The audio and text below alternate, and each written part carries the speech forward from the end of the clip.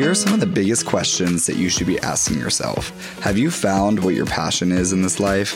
If the answer is no, what would it look like to live a fully passionate life? If you have, what are your next goals surrounding your ventures? Do you know how you want to take your passion to the next level?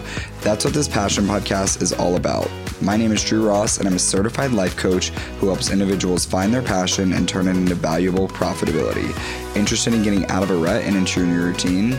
I'm your guy, and let me show you how. Welcome back to the Better You Love Drew podcast. This is episode number 23, Expediting Growth.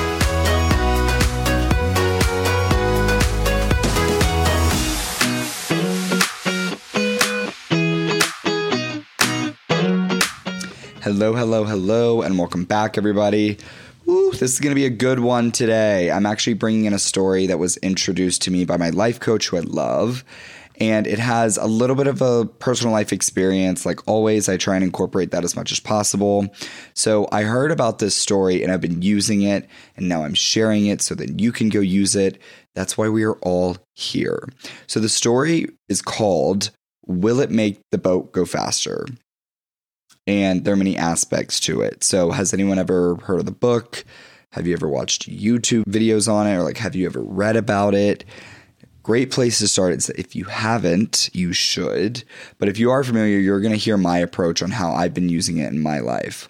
So the story follows Ben Hunt Davis, who was part of, we'll call it like an underachieving men's rowing team.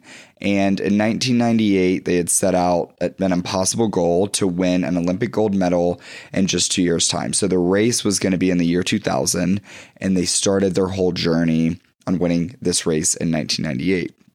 So there had been a big track record with this team where they just weren't winning when it came to rowing. So they realized that something had to change, and it was really just a subtle shift that was the ultimate catalyst to a gold medal that they now possess. So it's a British rowing team, and they developed a whole new way of working and just began challenging really everything that they did with one question: will it make the boat go faster? So if it did, they would keep doing it. And if it didn't, they'd try something totally different. So by focusing on their performance in certain areas, their results started to improve, and it gave them the belief that their impossible goal was actually way more reachable than they thought.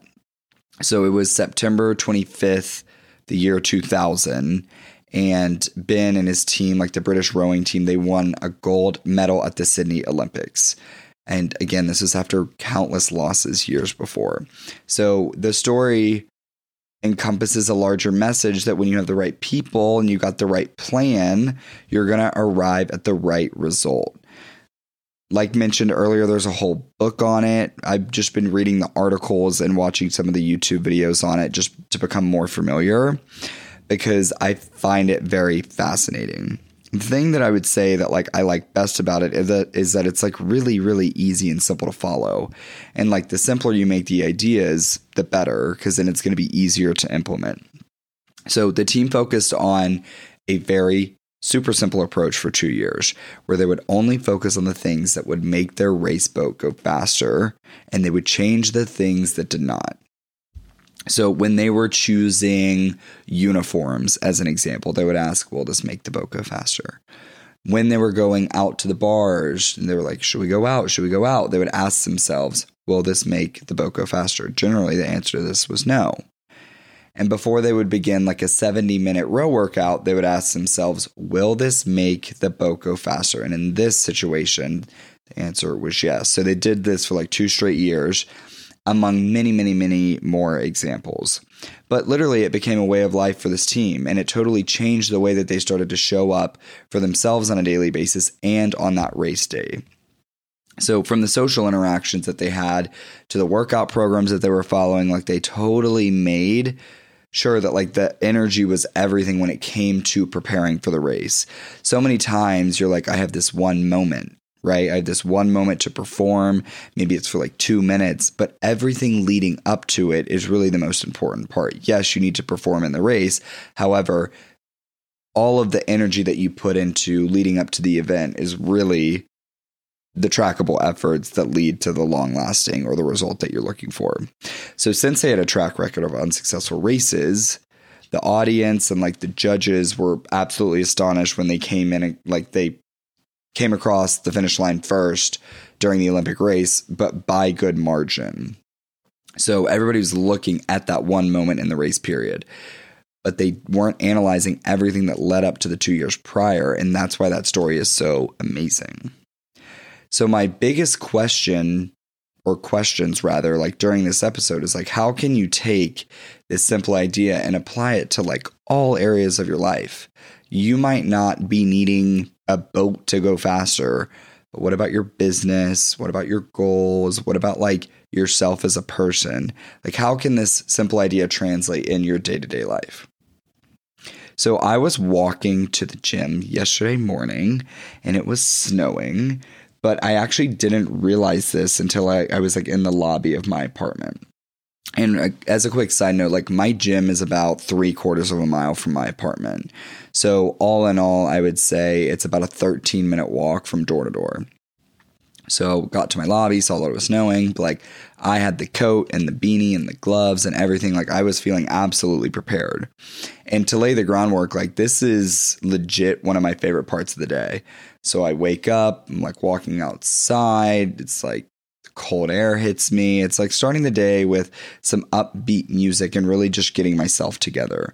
So I look forward to this moment and I enjoy this moment because it is the absolute baseline for the day ahead. So as I started to walk outside, I realized there was like one aspect that I was missing, and those were the proper shoes. So when I work out, and especially on like lower body days, I wear really flat shoes. Like a Converse or a Vans is something that like will make my foot have like a flatter structure if I'm like squatting or something like that. A fitness coach actually told me this like a while ago for like my entire fitness life. So I had my little white Converse on. I had these little no-show socks and I was in the snow. And so I started to walk and like I was tiptoeing just a bit because I didn't want my feet to get wet. I was just kind of like, I don't really want water to come, like they were low-rise Converse. So between me and the snow, like wasn't a large distance. But like as I continued, then I was like, okay, there's an element of like not slipping and sliding because like these shoes don't have any grip. So I'm like, okay, keep the feet dry and stay on your feet. Like don't slip and slide. Another thing to remember, it's like this is very early in the morning. So the snow is fresh, like nobody's walked on it. My footprints are the absolute first footprints that are on the sidewalk. So as I started to grow more and more frustrated, as I got like farther and farther away from my apartment, I started to realize that like my favorite part of the day was turning into a large fight to like even start the day. So first of all, like if I decided to tiptoe to the gym, it would take way more time and my feet would be wet during the workout. And that would be like the tone for the rest of my day. And it would be set up in like a not so positive fashion. So with every step, I started to get more and more frustrated. So like I could no longer hear the music. I wasn't really enjoying the snowflakes or like the silence. It was just like a ton of frustration that was like flowing through my body. And I got like a block away from my place and then I had like a realization. It's like, I have two choices and I can continue with this lackluster approach for my gym commute or turn around. I can go home. I can get the proper shoes and I can enjoy this stroll to the gym with like no wet feet, no slips and slides. And I can just put my Converse on when like I get to the gym. So I was asking myself on this walk, will this approach help me be the best version of myself for my business, myself, and for others? Because out of all the pushes and the pulls, like after weighing it for just a couple seconds, I decided it was absolutely worth my time to go home, go change, and to start again. So I tiptoed back, took my little socks off, took the shoes off. I then like swapped out my socks because I couldn't wear the little socks with the big boots. And then I put the boots on and I just started walking again down the elevator, out the front door. And like as I left my building, and to absolutely like no surprise, I was walking totally fine. So it was just like I was back in my regular routine. So able to like turn the music up. I didn't have cold feet. my grip was on point, and like I was finally again feeling like confident in my step. But by making this simple adjustment, I consider it simple, I was really able to like start my day off on the right foot so I could then show up better for the rest of my day. Because like if I had just continued to walk in the Converse shoes, I would have had wet feet during my workout, but then the snow was continuing to fall. So then during my entire workout, I would have been like, to tiptoe all the way back in these shoes. Like it was going to be more than just getting to the gym. It was going to botch the way that I showed up to the gym. It was going to botch my gym workout. It was going to botch the way that I walked back from the gym. It was just going to be a landslide of things where I was like, I can make this easy little adjustment and just do it right. So this is a 13-minute walk out of a 24-hour day. So the time spent compared to the rest of my day is very, very small. But the foundation of it all is not. So like, could I have made it to the gym? For sure. Like, could I like done the workout with wet feet? Absolutely. But like the process of all, it like would have taken way more out of me than needed. And like when I was standing on the street in my white Converse, no part of me wanted to turn around either. However, I knew that it was going to save me a lot of physical energy and brain energy, and it was going to save me a lot of time.